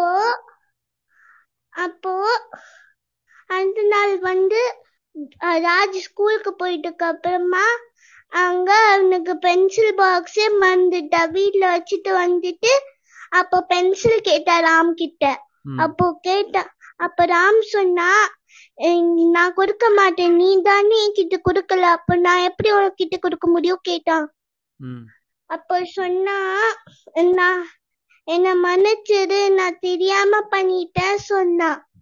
அப்ப ராம் சொன்னா, இனிமேல் இப்படி பண்ணாத, அப்போ யாருக்குமே உன்னை பிடிக்காது சொன்னாங்க. அப்போ ராஜு அன்னைக்கு எல்லாருக்கும் உதவி பண்ணி ஷேரும் பண்ணிட்டு இருந்தான். நன்றி. Very nice, sweet voice, very good delivery. எல்லாரும் ஒரு கைத்தட்டல கொடுக்கணும் கண்டிப்பாக. ரொம்ப நல்லா சொன்னீங்க சிவாங்கினி, ரொம்ப சூப்பரா சொன்னீங்க. நன்றி நன்றி. வாங்க தொடர்ந்து இணைஞ்சிருங்க. பழைய நிறைய கதைகள் நம்மளுடைய தமிழோடைய புக் சேனல்ல இருக்கு. போன வாட்டி நம்ம ரெக்கார்ட் பண்ணதும் இருக்கு. அர்ஜுன் சொல்லியிருக்காரு. அப்புறம் சாரங்கன், இன்னைக்கு காணோம் சாரங்கனை, அவங்களும் சொல்லியிருந்தாங்க. Right, very nice. அப்புறம் நம்ம ராஜேஷ் ஐயா அவங்க வீட்டில் நான் பேரை சரியா நோட் பண்ணிக்கல, மன்னிக்கணும் ராஜேஷ் சார். அவங்க வீட்டில் சொல்லியிருந்தாங்க. உங்க பையன் பேர் சொல்லுங்க. நீங்க சொல்லுங்க ராஜேஷ் ஒரு தரம். நான் Davis Dam. Okay, Davis Dam சொல்லியிருந்தாங்க. நல்ல அருமையா இருந்தது. நன்றி நன்றி. Okay, good good good, thank you. இப்போ அடுத்தது சத்யநாராயணன் சார் மீண்டும் இணைஞ்சிருக்கிறார். கிருத்திகா நீங்க சொல்லுங்கம்மா, நீங்க ரெடியா இருக்கீங்க? அர்ஜுன் இன்னொரு கதையோட ரெடியா இருக்கா சார்? நானும் ஒரு கதையோட ரெடியா இருக்கேன். கண்டிப்பா நம்ம போடலாம். நமக்கு இன்னும் ஒரு 15 மினிட்ஸ் இருக்கு, போடலாம். 15-20 மினிட்ஸ். Yes sir. அர்ஜுன் சொல்லிடுறான் ஃபர்ஸ்ட். வாங்க அர்ஜுன். ஒரு ஊர்ல சங்கரன் அப்படின்ற ஒருத்தர் இருந்தானா. அவன் பயங்கரமான சோம்பேறி. அவன் எந்த வேலையும் செய்ய மாட்டான். பக்கத்துல இந்த தட்டை எடுத்து இங்க பக்கத்துல ஒரு டேபிள் இருக்கு, அந்த தட்டை எடுத்துட்டு போயிட்டு அந்த தட்டை எடுத்து மேல வைக்கிறதுக்கு கூட சோம்பேறி தானா. அவ்வளவு சோம்பேறி அவன். ஒரு நாளைக்கு அவன் பட்டணத்துக்கு கிளம்புறான்னு நின்னுந்தானா. சரி என்னவோ பண்ணிட்டு போன அந்த ஊர்ல இருக்கிறவங்க சொல்லிட்டாங்களாம். சரின்ட்டு அவன் பாட்டுக்கு போனானா. ராத்திரி மழை ஆயிடுத்து, இருட்டி வேற போயிடுத்து. அதனால அவன் ஓடிண்டே இருந்தானா. ஒரு பயங்கரமான இடத்துக்கு வந்தானா. அவனுக்கு அது என்ன இடம்னே தெரியலையா. அப்புறமா ஒரு 5 நிமிஷம் கழிச்சுதான் அவன் தெரிஞ்சுதான் நம்ம பக்கத்து ஒரு மயானத்துல இருக்கோன்ட்டு. அவன் நம்ம சோம்பேறி சங்கரன் எங்க போய் வந்திருக்காரு. அப்ப அவனுக்கு தாகமா இருந்துதான். பக்கத்துல ஒரு குடுவையில தண்ணி இருந்துதான். அது குடிச்ச உடனே அது மயக்க மறந்தா என்னவோ அவரு பிரம்ம பிடிச்ச மாதிரி ஆயிட்டாரு. ஏற்கனவே அதெல்லாம் பக்கத்துல இருந்த ஒரு பூதம் பார்த்திருந்தது. இது சாம்பியன் பூதம். அப்ப அது முன்னாடி போச்சான். இதெல்லாம் பார்த்து யாரியா நீ அப்படின்ட்டு நம்மளோட சங்கரன் கேட்டாராம். நான் மன்னார்குடி போதும், நானு என் கூட இதுக்கு மல்யுத்தத்துக்கு வரியா அப்படின்னா. அச்சே சார், அது பண்டிதர் மாதிரியா இருந்ததுனால அது பேயா பண்டிதர் தெரியல. இவ ஒரு கிழட்டு பண்டிதான் ஓங்கி ஒண்ணு விட்டா அவன் வேண்டாம். அப்ப அப்படியே சங்கரனை தூக்கி அப்படியே தலைக்கு மேல சுத்தி தூக்கி எரிச்சுதான். அந்த பிரம்ம எல்லாம் கீழே இறங்கிருச்சான். அப்பா வேணாம் நான் ஓடிடுறேன் அப்படின்னு சொன்னாலாம். அந்த மயானத்துக்கு வந்தவங்க எல்லாம் ராத்திரி போனான்னா காலையில லபோ திபோன்னு கதின்னு ஓடுறது. அப்ப எங்க சண்டைக்கு வா, வீரத்தை காட்டுறேன்னா கொஞ்சம் காட்டு பாப்போம் அப்படின்ட்டு அது போய் சொல்லித்தான். அப்ப மேல படுத்துதான்ல, அவன் மேல ஏறி உக்காந்துதான். அப்ப அவன் அவனை புடிச்சு எப்படி போயிடானா மண்டையை பிடிக்கிறதுக்கு ஏதாவது நோண்டி பார்த்தானா. அப்ப ஒரு குடுமி கிடைச்சுதான் அவனுக்கு. அத புடிச்சு இழுத்தானா. அந்த குடுமி கையோட வந்துருத்தான். என்னடா பண்ண அப்படின்னு அந்த பேய் எழுதுதான். ஐயோ குடுமைய குடுறா, அதுல தானே சக்தி இருக்கு, நான் மட்டும் இது இல்லாம போனேன்னா மத்த பேர்ல தும்சம் பண்ணிடுடா அப்படின்னா. அப்போ நம்ம சங்கரனுக்கு எங்க இருந்தோ தைரியம் வந்துதான். குடுக்க முடியாதுன்னு சொன்னா என்ன பண்ண அப்படின்னு சொன்னா. டேய் தயவு செஞ்சு குடுறா அப்படின்னா. அது அவனுக்கு பயங்கரமான கோவம் அது மேல ஏறி நின்றுனா. இப்ப பேயோட சக்தி இல்லை இவன் மேல இருந்தால பாவம் அந்த மன்னார்குடி பூந்தான். அது தாங்க முடியல, அழுதுதான். சரி நான் அவனுக்கு பானை நிறைய தங்கம் தரேன் அப்படின்ட்டு போய் சொல்லித்தான். குடுமையை கொடு நான் தரேன்னா. முதல்ல பானை தங்கத்தை எடுத்துன்னு வா, அப்புறமா கொடுக்கணுமா வேணாமான்னு நான் யோசிச்சுக்கிறேன் அப்படின்னு சொன்னானா. சரின்ட்டு அந்த பூத்தை அதை எடுத்துன்னு கொடுத்துதான். எப்பயாவது குடுமையை கொடுறான்னா. அதெல்லாம் முடியாது, நான் பாட்டுக்கு இப்ப குடுமையை கொடுத்தேன்னா கழுத்து தெரிய போட்டு நீ பாட்டுக்கு ஓடிட்டானா அப்புறம் கஷ்டம். ஆனா நீ என் குடிசை வீடு வரைக்கும் வா, அப்புறமா தரணுமா வேணாமன்னா. அவன் மன்னார்குடி போதும் மறுபடியும் அந்த புதையலை எடுத்துன்னு போச்சான். செம்ம வெயிட் அது. அப்புறமா அவன் உள்ள போயிட்டு வேகமா கதவை சத்துறானா. டேய் குடுமையை குடுறான்னா. அவங்க சின்னதா கதவை தரணும், அந்த கேப் வழியா தூக்கிட்டுறானா. இந்த அவன் குடுமின்ட்டு அது நேரா அந்த பூதத்தோட காலிலேயே வந்துதான். அப்ப அந்த பூதம் சொல்லிட்டான், தப்பிச்சுட்டேன்னு நினைக்காதடா, ஒரு நாளைக்கு மறுபடியும் மன்னார்குடி மயானத்துக்கு வந்தேன்னு தெரிஞ்சுது உன் கதை க்ளோஸ் அப்படின்னு சொல்லிட்டு போயிட்டான். நான் முதல்ல வரானான்னு பாத்துக்கோ அப்படின்னு தான். அது கொடுத்த தங்கத்தை வச்சு அவன் வித்து இப்ப பெரிய பணக்காரனா இருக்கானா. அப்படி போடுங்க. என்ன ஒரு எக்ஸ்பிரஷன்! அப்படியே ஒரு நாடகத்துல வந்து கண் முன்னால காட்சி அமைப்பு பண்ண மாதிரி இருந்தது. அருமையான கைத்தட்டலை கொடுக்க வேண்டிய தருணம். Arjun, I like your expression. You are very good in dramatizing the whole thing. I never expected that from Arjun. Very nice. என்ன ஒரு எனக்கே இப்போ கதை சொல்லணும்னு தோணுது. நான் கத்துட்டு வரேன் சார். நாளைக்கே அந்த வாய்ப்பு இருக்கு சார். நாளைக்கே அந்த வாய்ப்பு இருக்கு. ஆமா, நாளைக்கு இன்னைக்கு வீக்கெண்ட் தான் இந்த செஷன் நடக்கிறதுனால நாளைக்கும் நம்ம கதை சொல்ல போறோம். இது இருக்குங்க சார். ஆமா, சாட்டர்டே அண்ட் சண்டே 2 நாள் மட்டும் இந்த கதை நேரம். அருமையா இருக்கு. இது கேட்கறச்சே ஓ மை காட் அப்படின்னு நல்லா இருக்கு. ரொம்ப நல்லா சொல்லி கொடுத்துருக்கீங்கம்மா. ரொம்ப நல்லா சொன்னார் அர்ஜுன், ரொம்ப நல்லா சொன்னார். இல்ல அந்த இன்னொரு தம்பியும் ரொம்ப நல்லா சொன்னாரு. ஆமா, யாரு இவரு வந்து ரொம்ப எக்ஸ்பிரஷன். ஆமா, எக்ஸாக்ட்லி. டாவிஸ்டாம் அவங்களும் சரி, அதே மாதிரி நம்ம சிவாங்கி, வெரி நைஸ். அதெல்லாம் அப்படியே பயிற்றுவிக்க வேண்டியதுதான். Okay, let's keep going. நன்றி, இணைந்தமைக்கு நன்றி. நம்ம ரெக்கார்ட் பண்ணிட்டு இருக்கோம். Please check the past archives in Tamil audio book channel. நம்மளுடைய இந்த கதை நேரமோட தமிழ் ஸ்டோரி டைம்ஸ் இதில் இருக்கு. Also you can check in Spotify and Storytel. கிட்ட 60+ ஆல்பம்ஸ் கிரியேட் பண்ணியிருக்கோம் க்ரௌட் சோர்சிங் மூலமாக. What I started in 2010 Tamil audio books mister Ponniyin Selvan அமரர் கல்கியின் உன்னதமான படைப்பில் தொடங்கி, அப்புறம் நான் மட்டும் பண்ணியிருந்தா எப்போ நம்ம இந்த தமிழோட உன்னதமான கலை செல்வங்கள் எல்லாம் எடுத்து மக்களுக்கு கொண்டு சேர்க்கணும் அப்படின்றது நான் மட்டும் பண்ண முடியாது. மாற்றுத்திறனாளர்கள்கிட்ட நிறைய இமெயில் வரும். இந்த மாதிரி நாங்கள் கேட்டோம், எங்களை இந்த மாதிரி நாங்களும் எக்ஸ்பீரியன்ஸ் பண்ணுறதுக்கு நீங்கள் கொடுத்தமைக்கு மிக்க நன்றி அப்படின்னோடனே அப்போ தான் தோணித்துச்சு, நம்ம செய்கிறதுல கூட ஒரு நல்ல பலன் இருக்கு போல இருக்கு அப்படின்றதான். சிறு கதைகள் நேரம் கிடைக்கிறச்சு. இப்போ எல்லாருக்குமே என்ன இருக்கிறது அதே 24/7 தான். அப்போ எல்லாரும் கேட்பாங்க, எப்படி நீங்கள் பண்ணுறீங்கன்னு. அது ஒன்றும் இல்லைங்க, நேரம் ஒதுக்கணும். நேரம் அதுக்குன்னு ஒதுக்கணும். எனக்கு வந்து ஒரு 15 நிமிஷம் இருந்ததுன்னா நான் என்ன பண்ணலாம் அப்படின்னு கேட்டால் I will go record. So நான் தாழ்மையுடன் கேட்டுக்கிறது என்னென்னா, மக்களே, நம்மக்கிட்ட ஃபோன் இருக்குது, வசதிகள் இருக்குது. ஃபோனில் எல்லா ஆடியோ ரெக்கார்டிங்கும் இருக்குது. ப்ளீஸ் அந்த ஃபோனில் நீங்கள் உங்களுக்கு பிடிச்ச கதையை, உங்கள் தாத்தா பாட்டி சொன்ன கதையை அப்படியே பதிவு பண்ணுங்கள். தாத்தா பாட்டி பேரை சொல்லுங்கள், சொல்லிவிட்டு அப்படியே வச்சுக்கோங்க.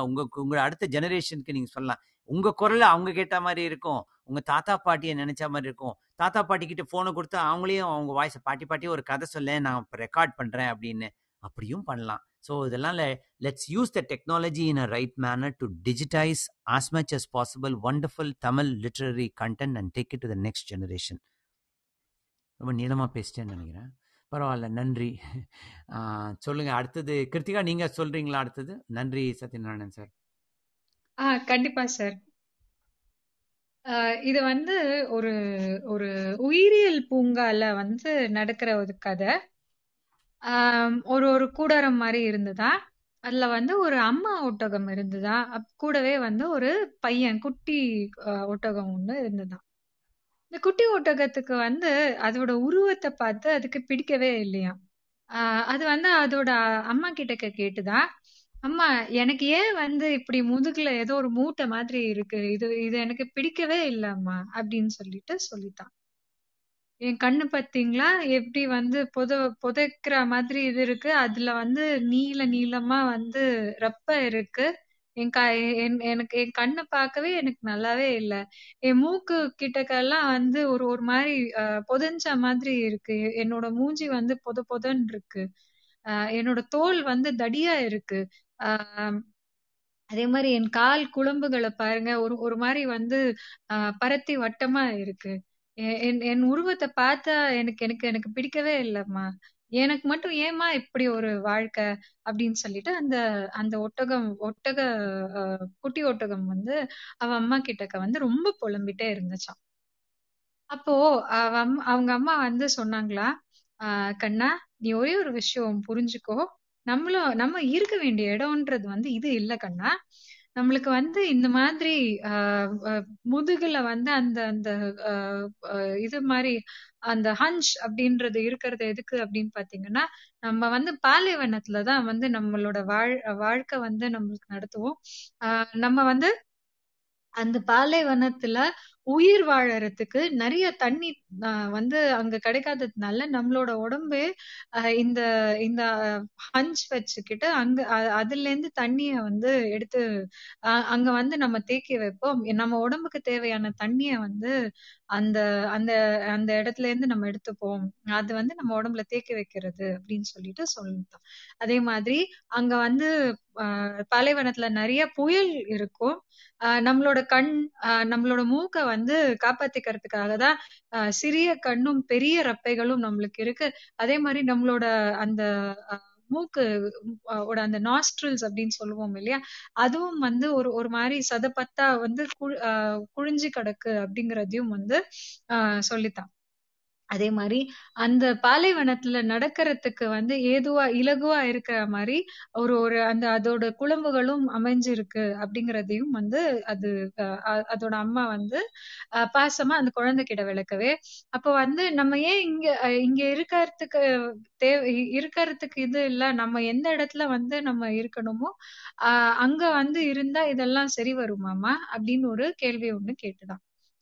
அதுக்கு வந்து கண்டிப்பா தருணங்கள் நம்ம இருக்க வேண்டிய இடத்துல இருந்தாதான் வந்து நம்மளோட திறன்களும் நம்ம உடல் அமைப்பு எதுவா இருந்தாலும் வந்து அது சரி வரும் அப்படின்ட்டு வந்து அதோட அம்மா சொல்லித்தான். இந்த கதையில வந்து நம்மளுக்கு என்ன தெரிய வருது அப்படின்னு பாத்தீங்கன்னா, என்ன ஒரு திறனா இருக்கட்டும், தகுதியா இருக்கட்டும், அது எல்லாமுமே எந்த இடத்துல அந்த தகுதியும் திறனும் செல்லுபடி ஆகுமோ அந்த இடத்துக்காக அந்த இடம் மட்டும்தான் நம்மளோட அந்த பெஸ்ட் அப்படின்னு சொல்லுவோம் இல்லையா, அத வந்து நம்மளால கொடுக்க முடியும். பொருந்தாத இடத்துல வந்து நம்மள வந்து நம்மள தேடிட்டு இருந்தோம்னா அது வந்து நம்மளுக்கு வந்து விரக்தியும் வேதனையும் மட்டுமே மிஞ்சுமே தவிர அது நம்மளுக்காக இடம் இல்லை அப்படின்றத வந்து நம்ம உணர்ந்தோம் அப்படின்னா it is wise for us to move on. And எந்த இடத்துல வந்து நம்மளோட அந்த தகுதிகளும் திறன்களும் மதிக்கப்படுறதோ அந்த இடத்துக்கு வந்து நம்ம நகர்ந்து செல்ல வேண்டியதுங்கிறது வந்து ரொம்ப இம்பார்ட்டன்ட். ஒரு இடத்துல நம்ம தகுதியும் திறமையும் மதிக்கப்படல அப்படிங்கறச்சே நம்ம வந்து அந்த நமக்கான இடம் தளம் அது இல்லை அப்படிங்கறத வந்து மனதில் கொண்டு வேற ஒரு நம்மளுக்கு சூட்டபிளான தளம் என்ன அப்படிங்கறத வந்து தேடி செல்வதே சாலச் சிறந்தது அப்படின்னு சொல்லி வாய்ப்பளித்தமைக்கு நன்றி கூறி விடைபெறுகிறேன். நன்றி. Thank you so much sir. அருமைமா. சத்யநாராயணன் சார் சொல்லுங்க. ரொம்ப ரொம்ப அருமையா சொல்லியிருந்தீங்க. சொல்லுங்க சார். ரொம்ப அருமையான கதை. வாய்ப்பு இருந்தா நான் இன்னொரு கதை சொல்லுவேன். கண்டிப்பா. உங்களுக்கு இல்லாத வாய்ப்பா? சொல்லுங்க. இன்னொரு ரவுண்டு போலாம். ஆரம்பிட்டுமா? இப்ப திடீர்னு எனக்கு தோணுனதை சொல்றேன். ஈசாப் குட்டி கதைகள்ல இருந்து ஒரு சின்ன கதை, சின்ன வயசுல படிச்சது. தவளை, கழுகு, சுண்டெலி. இதான் கதையோட டைட்டில், தலைப்பு. தவளை, கழுகு, சுண்டெலி. ஒரு அழகான குளம். அந்த குளத்துக்கு பக்கத்துல ஒரு மரத்துல ஒரு சின்ன பொந்து. அந்த சின்ன பொந்துல ஒரு சுண்டெலி ஜாலியா ஓடி ஆடி சந்தோஷமா விளையாடிட்டு வசிச்சுட்டு இருக்கு. அந்த சுண்டெலி என்ன பண்ணுதுன்னா, பக்கத்துல இருக்கிற அந்த குளத்துல ஒரு தவளையோட ஃப்ரெண்ட்ஷிப், அதாவது நட்பு ஏற்பட்டுச்சு. சோ 2 பேரும் டெய்லி டைம் கிடைக்கும் போதெல்லாம், சமயம் கிடைக்கும் போதெல்லாம் அந்த தவளையும் எலியும் சந்திக்கிறது வழக்கம். அப்படியே பேசிட்டு இருக்கும். அப்புறம் அவ வேலையை பார்க்க போயிடுவா. ஒரு நாள் என்ன ஆச்சுன்னா, இந்த எலி தவளை வந்து அந்த குளத்துல இருக்கிற தண்ணீர்ல விளையாடுறத பார்த்துட்டு எலிக்கு ஒரு ஆசை. உடனே அந்த எலி வந்து தவளை கிட்ட சொல்லுது, எனக்கும் நீச்சல் கத்து தரியா, எனக்கு நீச்சல் அடிக்கணும் போல ஆசையா இருக்கு. உடனே தவளை என்ன சொல்லுது, நண்பா கவலைப்படாத, நாளைக்கு நான் உனக்கு நீச்சல் கத்து தரேன் அப்படின்னு சொல்லிட்டு போயிடுது. மறுநாளும் வந்தது. அப்ப மறுநாள் என்னாச்சு, சுண்டெலிக்கு நீச்சல் கத்து தர்றதுக்காக அது என்ன பண்ணிச்சுன்னா, இந்த தவளை தன்னோட காலை எலியோட காலோட சேர்த்து ஒரு கயிறால கட்டிடுச்சு, பாதுகாப்புக்காகன்னு சொல்லி. அப்போது என்ன ஆச்சுன்னா, மேல ஒரு கழுகு பறந்து போயிட்டு இருக்கு. அது பறந்து போகும்போது கீழே இந்த எலியையும் தவளையும் பார்த்து, ஆஹா நமக்கு ஒரு நல்ல இறை கிடைச்சிருக்கு, சாப்பிடறதுக்கு பசிக்கு நல்ல இறை கிடைச்சிருக்கு, சாப்பாடு கிடைச்சிருக்கு, உணவு கிடைச்சிருக்கு அப்படின்னு சொல்லிட்டு அதை தாக்குறதுக்காக கீழே அப்படியே வர்றது. இத பார்த்த தவளை என்ன பண்ணுது, தபக்கடியர்னு தண்ணியில குதிச்சு தன்னோட உயிரை காப்பாத்திக்கிறதுக்காக குதிச்சிடுறது. அப்ப என்ன ஆகுறது அப்படின்னு பாத்தீங்கன்னா, தவளையோட கால்ல கட்டி இருக்கிற கயிறு சுண்டலியோட கால்லயும் கட்டி இருக்கு. அப்ப என்ன ஆகுது, சுண்டலியும் தண்ணிக்குள்ள போய் அதுக்கு நீச்சல் தெரியாதனால மூச்சு முட்டி இறந்து போயிடுது. கொஞ்ச நேரத்துல என்ன ஆகுது, தண்ணியில மூச்சு முட்டு செத்த சுண்டலி மேல அப்படியே மிதந்து வருது. அப்ப இத பார்த்த கழுகு என்ன பண்ணுது, நேர வந்து ஆஹா நமக்கு கிடைக்க வேண்டிய இறை கிடைச்சிருது அப்படின்னு அந்த சுண்டலிய கவ்விண்டு போகுது. அப்ப கவ்விட்டு போகும்போது அந்த எலியோட கால்ல கட்டி இருக்கிற கயிறு தவளையோட காலையும் கட்டி இருக்கு. அதனால தவளையும் மேல பறந்து போகுது. அப்ப கழுகுக்கு ஒரே சந்தோஷம், ஆஹா நம்ம ஒரு இறை கிடைக்குன்னு பார்த்தா 2 இறை கிடைச்சிருச்சு, ரொம்ப சந்தோஷம்னு சொல்லி அந்த தவளையும் கொன்னு சாப்பிட்டுடுது, ரெண்டுத்தையுமே சாப்பிட்டுடுது. இப்ப என்ன பிரச்சனை, என்ன விஷயம் இந்த கதையில இருந்து நம்ம தெரிஞ்சுக்கணும்னா, நீதி அப்படின்னு சொல்றோம். நாம ஒருத்தரை நண்பனாக ஏற்றுக்கொள்றதும் கொள்ளாததும் நம்மளோட விருப்பு வெறுப்பு தான். ஆனா என்ன சொல்றோம், நாம் ஒருத்தரை நண்பரா ஏற்றுக்கொள்வதற்கு முன்னாடி அவங்க அதுக்கு தகுதியானவங்களா அப்படின்னு யோசிக்க வேணும். அப்படி யோசிக்காம பண்ணா இந்த தவளையும் சுண்டெலிக்கும் நேர்ந்த கதிதான் நமக்கும் ஏற்படும். அப்ப நம்ம நண்பரா சேரணும்னா, அவங்க யாரையாவது நண்பரா சேர்த்துக்கணும்னா அவங்க எப்படின்னு நல்லா தெரிஞ்சின்றதுக்கு அப்புறம் தான் நம்ம நண்பரா சேர்த்துக்கணும். வாய்ப்பு தந்தமைக்கு நன்றி சார். அருமை. ரொம்ப நாளைக்கு பிறகு சத்யநாராயணன் சார், ரொம்ப நாளைக்கு பிறகு இந்த கதையை நான் கேட்குறேன். இந்த வந்து அசோசியேஷன், ஃப்ரெண்ட்ஷிப், பார்ட்னர்ஷிப் எல்லாம் இந்த பிஸ்னஸ் கான்டெக்ஸ்ட்டுக்கும் பொருந்தும். யாரோட நட்பு வச்சிருக்கோம் சொல்லுவாங்க, உன் நண்பர் யார் என்று சொல், உன்னை பற்றி நாங்கள் புரிந்து கொள்கிறோம் அப்படின்ற மாதிரி. அது வந்து இப்போல்லாம் ஆண்டர்பிரினர்ஷிப் பற்றி பேசுறச்சு it's very very fitting to know who is our association and whom are we associating with. நன்றி சார். இன்னும் ஒரு 7 minutes இருக்கு இந்த நிகழ்ச்சி நிறைவு செய்யறதுக்கு. உமா மகேஸ்வரி அவங்க ஜாயின் பண்ணியிருக்காங்க. உமா, அப்புறம் சுஜய் இணைப்புன்னு நினைக்கிறேன், வந்துட்டு போயிட்டு இருக்காரு. பட் சரி, நோ ப்ராப்ளம். உமா, நீங்க கதை சொல்றீங்களா? சிறிய கதை, 2 to 3 minutes. வாங்க. வணக்கம். வணக்கம் சார். நீங்க எழுத்தாளர்ன்றது தெரியும், மக்களுக்கு ஒரு சின்ன அறிமுகம். உமா நிறைய கதைகள்லாம் எழுதியிருக்காங்க. ஸோ அதனால கண்டிப்பா she is a very fitting person to share a story. சொல்லுங்க உமா. ஓகே. காக்காவும் நரியும் கதையை நம்ம நிறைய கேட்டிருப்போம். அந்த கதையை வந்து நான் சின்னதா ஒரு மாடிஃபை பண்ணி சொல்றேன். நம்ம எல்லாருக்கும் தெரியும் அந்த காக்கா எப்படி வடையை எடுத்துட்டு போனதுன்னு தெரியும். அந்த நரி எப்படி அந்த காக்காக்கு அந்த கிட்ட இருந்து அந்த வடையை வாங்கினதுன்னு நமக்கு தெரியும். அந்த காக்காவுக்கு ஒரு சின்ன காக்கா பிறந்துச்சான்.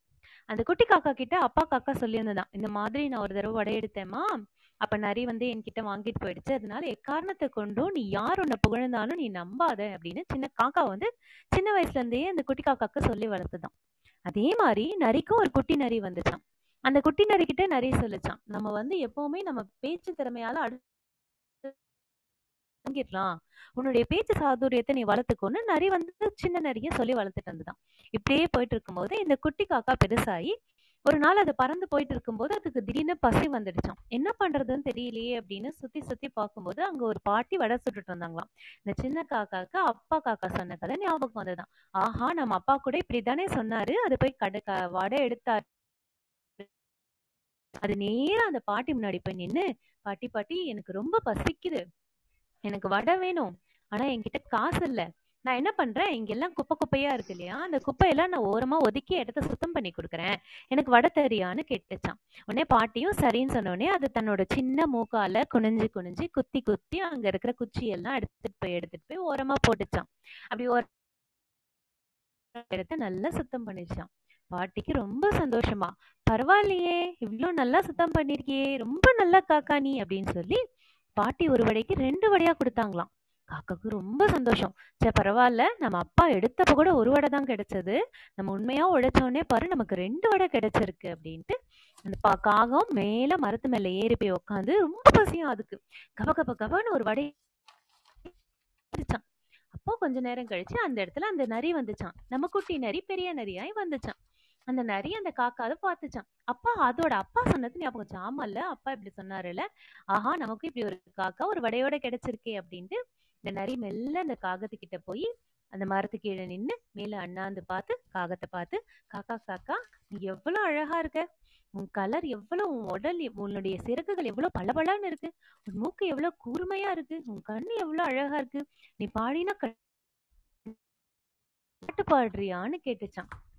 உடனே நம்ம சின்ன காக்காக்கு அப்பா காக்கா சொன்னது ஞாபகம் வந்த உடனே இது என்ன பண்ணுச்சு, வாயில அந்த வடையை எடுத்து காலு கீழே வச்சுக்கிட்டு கா கா கான்னு கத்துச்சான்.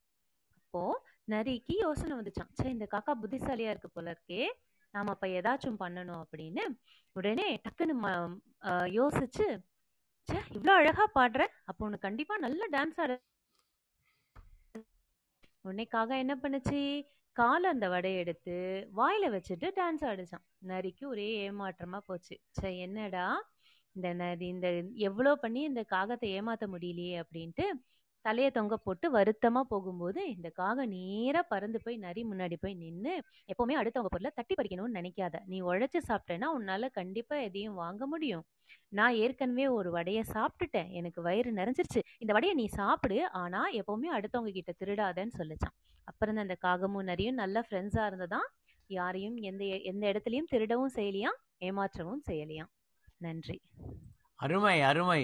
மாடர்ன், நல்ல கிரியேட்டிவ் திங்கிங், நல்ல கருத்துள்ள கதைகள், நல்ல நல்ல ஒரு என்ன சொல்றது, நல்ல கைத்தட்டல் கொடுக்க வேண்டியது. உமா வந்து எழுத்தாளர். ஸ்ரீ சார், சொல்லுங்க சொல்லுங்க. மேடம் சொன்ன அந்த கதை நிறைய வெர்ஷன் இருக்கா, என்னோட மக்களுக்கு நான் சொன்ன ஞாபகம் வந்துச்சு, அந்த நினைவூட்டலுக்கு நன்றி, அவங்களுக்கு ஒரு ஸ்பெஷல் தேங்க்ஸ்.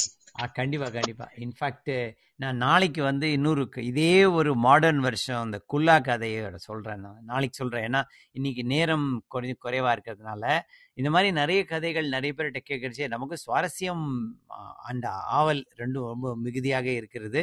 வாங்க தொடர்ந்து இணைஞ்சிருங்க, தமிழ் ஸ்டோரி டைம்ஸை ஃபாலோ பண்ணுங்க. இதை நம்ம ரெக்கார்ட் பண்றோம், லைவ் ஸ்ட்ரீம் யூடியூப்லயும் போயிட்டு இருக்கு, தமிழ் ஆடியோ புக்ஸ் சேனல்ல.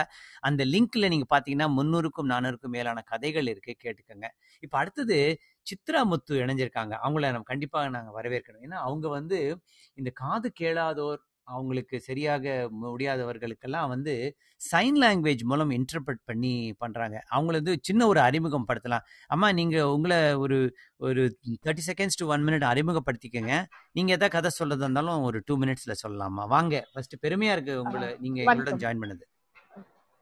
வணக்கம் சார், எல்லாருக்கும் வணக்கம். நான் ஒரு காது கேளாத மாற்றுத்திறனாளிகள் கூட கிட்டத்தட்ட ஒரு 20 ஆண்டு காலம் பயணம் பண்ணிட்டு இருக்கேன். மாற்றுத்திறனாளர்கள் கதை சொல்லுதல், ஆமா, காது கேளாத வாய் பேச இயலாத மாற்றுத்திறனாளிகள். கதை சொல்லுதல் எனக்கு வராது, கதை கேட்பேன். நான் இப்பதான் வந்து கதைகளை வந்து சைகை மொழியில மொழிபெயர்த்து அது எங்களோட சிறப்பு குழந்தைகளும் தெரிஞ்சுக்கிற மாதிரி நான் இப்பதான் ஒரு இது வந்து ரெடி பண்ணிட்டு இருக்கோம், யூடியூப் ஒன்று ரெடி பண்ணிட்டு இருக்கோம். இப்ப அதுல ஒரு 4 கதைகள் நாங்க ரெடி பண்ணிருக்கிறோம். நான் இன்னைக்குதான் இந்த குரூப்க்கு வர்றேன், ரொம்ப சந்தோஷமா இருக்குது. ஏன்னா இன்னைக்கு வந்து கதை சொல்லல் அப்படின்றது வந்து எல்லா குழந்தைகளுக்கும் வந்து நிறைய கதை சொல்லிகள் உருவாகிருக்கிறாங்க, நிறைய குழந்தைகளுக்கு அது சுலபமா போய் சேருது. எங்களை மாதிரி சிறப்பு குழந்தைகளுக்கு அதை வந்து சைகை மொழி மூலமா கொண்டு போகணும் அப்படின்ற ஒரு முயற்சியை நான் வந்து தொடங்கி பண்ணிட்டு இருக்கிறேன். அவ்வளவுதான், ரொம்ப நன்றிங்க வாய்ப்பு கொடுத்ததுக்கு. ரொம்ப ரொம்ப நன்றிமா. நம்ம கூட மாற்றுத்திறனாளர்களுக்காக இன்ஃபேக்ட் நம்மளோட முயற்சியே வந்து இந்த பார்வை என்ன சொல்லுது, பார்வை டிஃபிகல்ட்டிஸாக இருக்கு சொல்கிறோம் இல்லையா, அவங்களுக்கும் வந்து இந்த மாதிரி கதைகளை கேட்டாக்க அவங்களும் நிறைய தெரிஞ்சுப்பாங்க. நாம் பெற்ற இந்த அனுபவம் இருக்குல்ல, அந்த எக்ஸ்பீரியன்ஸ் அவங்களும் பண்ணணும்னு தான் நம்மளோட நோக்கம். ஆமாம், இப்போ யுனெஸ்கோலெல்லாம் கூட international day of people with different abilities அதெல்லாம் கூட இருக்குன்னு கேள்விப்பட்டேன். நம்மளோட நிகழ்ச்சியிலையும் நிறைய கவர் பண்ணியிருக்கோம். நீங்கள் வாங்க, தொடர்ந்து இந்த மாதிரி உங்களோட அனுபவத்தை பகிர்ந்துக்கலாம், மக்கள் எப்படி அப்படியெல்லாம் ஹெல்ப் பண்ணலான்னு. ஏன்னா இப்போ நான் அமெரிக்காலேருந்து இந்த நிகழ்ச்சி பண்ணுறேன், சான் ஃப்ரான்சிஸ்கோவில் இருக்கேன். இங்கெல்லாம் பார்த்தீங்கன்னா ஸ்கூல்லெல்லாம் பார்த்தீங்கன்னா இந்த சைன் லாங்குவேஜ் அப்படின்னு சொல்லுவோம் இல்லையா, அந்த மாதிரி ஒரு மெத்தடாலஜி இருக்கு. அதெல்லாம் வந்து மக்கள் அதே வந்து ஒரு மொழியாக எடுத்துப்பாங்க, அந்த இன்டர்பிரிட்டேஷன், அந்த டிரான்ஸ்லேஷன், அதெல்லாம் சரியா. அதில் வந்து அதாவது இட்ஸ் கால்ட் அமெரிக்கன் சைன் லாங்குவேஜ்னு பேர், ASL அப்படின்னு சொல்லுவாங்க. அது வந்து linguistic property, spoken language, grammar, English எல்லாமே கலந்து இருக்கும் அதில். அந்த அமெரிக்கன் சைன் லாங்குவேஜ் வந்து ரொம்ப ரொம்ப பாப்புலர். அது ஸ்கூல் மொழி திட்டத்திலையும் கொண்டு வந்திருக்காங்க. அதெல்லாம் நம்ம நாட்டிலையும் வந்து அதை பண்ணினாங்கன்னா நல்லா இருக்கும். ஏன்னா அப்போ எல்லாருக்கும் வந்து அவங்களோட புரிதல், ஒரு நட்பு உருவாகும், அவங்கள பற்றி புரிதல் இருக்கும். அவங்களுக்கும் வந்து தாங்கள் தனித்து விடப்பட்டவர்கள் அல்ல, தாங்களும் இந்த சொசைட்டியில் ஒரு முக்கிய அங்கத்தினர், அவர்களுடையும் திறமைகள் இருக்கின்றது என்பதை பறைசாற்றிக் கொள்வதற்கு நாம் ஒரு நல்ல பிளாட்ஃபார்ம் உருவாக்கணும். அதுதான் நம்மளுடைய பாடத்திட்டங்களும் எஜுகேஷனல் திட்டங்களும் செய்யணும். நீங்கள் வருவது எங்களுக்கு பெருமை. தொடர்ந்து வாங்க, இணைஞ்சிருங்க. தமிழ் ஸ்டோரி டைம்ஸ் வாரந்தோறும் சனி ஞாயிறு இரவு 9 மணியிலிருந்து 10 மணி வரை. நன்றிம்மா சித்ரா. சரி சரி.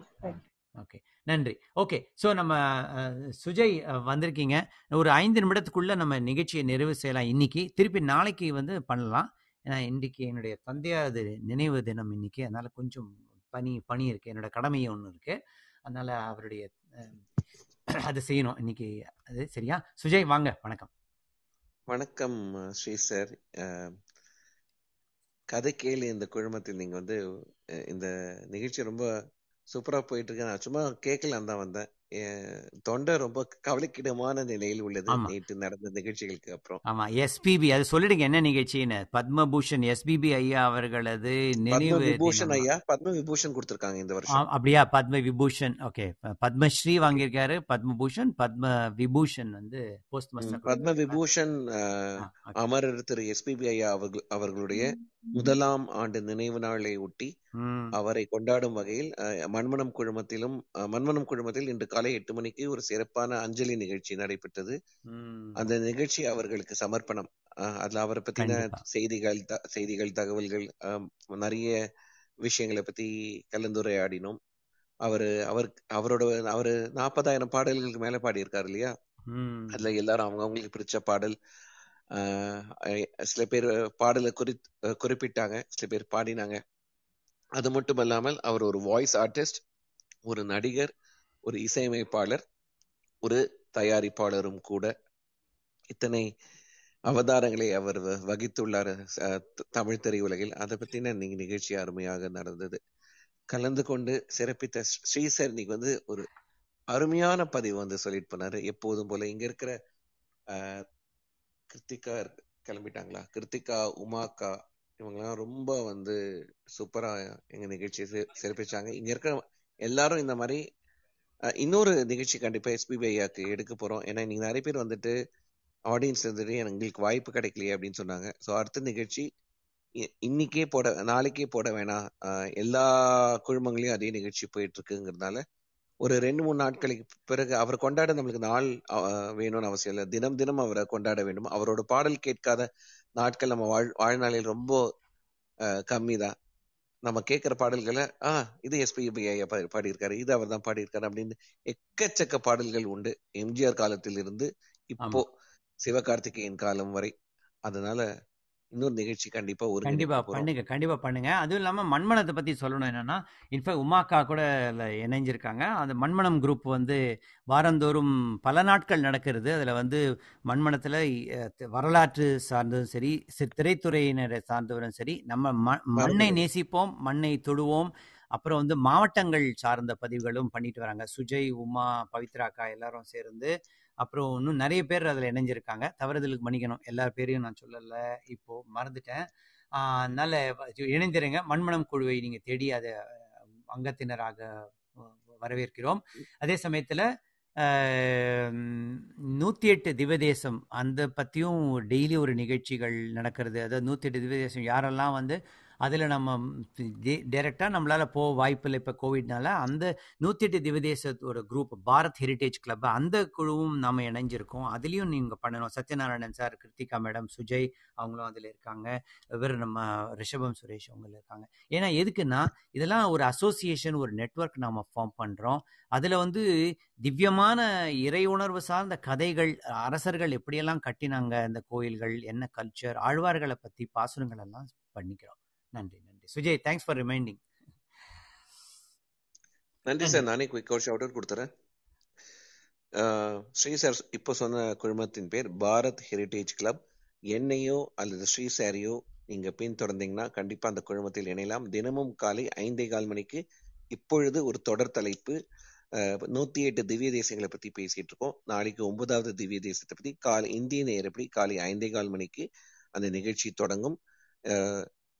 ஸ்ரீ சார் அல்லது என்னை பின்தொடர்ந்தீங்களானா நீங்க கண்டிப்பா அந்த நிகழ்ச்சிக்கு வரலாம். அதே சமயம் மண்மனம் ஸ்ரீ சார் சொன்ன மாதிரி செவ்வாய்க்கிழமை தவிர அல்லது எனக்கு வேலைபளு அதிகமாக இருக்கிற நாட்களை தவிர எல்லா நாளும், வாரத்தில் எல்லா நாட்களிலும் அந்த நிகழ்ச்சி நடைபெறும். மண்மனம் நம் மண்ணின் மரபுகள், மண்ணின் மனம், மண்ணின் மைந்தர்கள், அதே சமயம் நம்ம கலாச்சாரம், உணவு பழக்க வழக்கங்கள், அந்த மாதிரி தலைப்புகளை வந்து நாங்க நிகழ்ச்சி நடத்திட்டு இருக்கோம். தினமும் இந்திய நேரப்படி காலை 8 மணி முதல் 10 மணி வரை.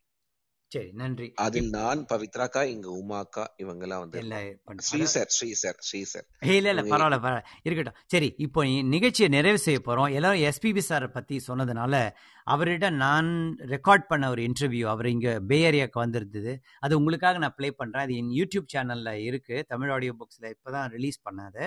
இப்ப கேக்குறீங்களா? ஆழ்கடல் இசைன்றது வந்து ஒவ்வொரு நாளும் கத்துக்கிட்டே இருக்க வேண்டிய விஷயம்.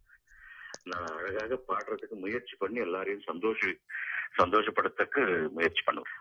ஒரு புதுமையான ஒரு சிங்கர் என் மாதிரி ஒரு சின்ன வயசுல இருக்கிறவன் ஒரு 20 வயசுல பாட வரும்போது சீனியர்ஸோட சேர்ந்து பாடும்போது நிறைய விஷயங்கள் கத்துக்கொள்ளலாம். Tricky situation is when you sing on the stage. ஸ்டேஜ்ல பாடும்போது அந்த டெக்னாலஜி இருக்காது. அது எங்கெங்க பிரேக் எடுக்கணும்னு எடுத்துக்கிட்டு தான் நம்ம கம்ஃபர்டபுளா பிளான் பண்ணணும் அந்த பாட்டு. இந்த பாட்டு வந்து they felt that I will do better justice எனக்கு கிடைச்சது. இல்லைன்னா anybody could have sung that song. அது ஒண்ணு அப்படி கஷ்டமான பாட்டுன்னு நான் சொல்ல மாட்டேன். there is ஒரு காம்பினேஷன் இருக்கு. நன்றி சார், ரொம்ப அருமையா சொல்லியிருந்தீங்க. உங்கள் குழுவினருக்கு மீண்டும் ஒரு முறை நாங்கள் நன்றி சொல்றோம்.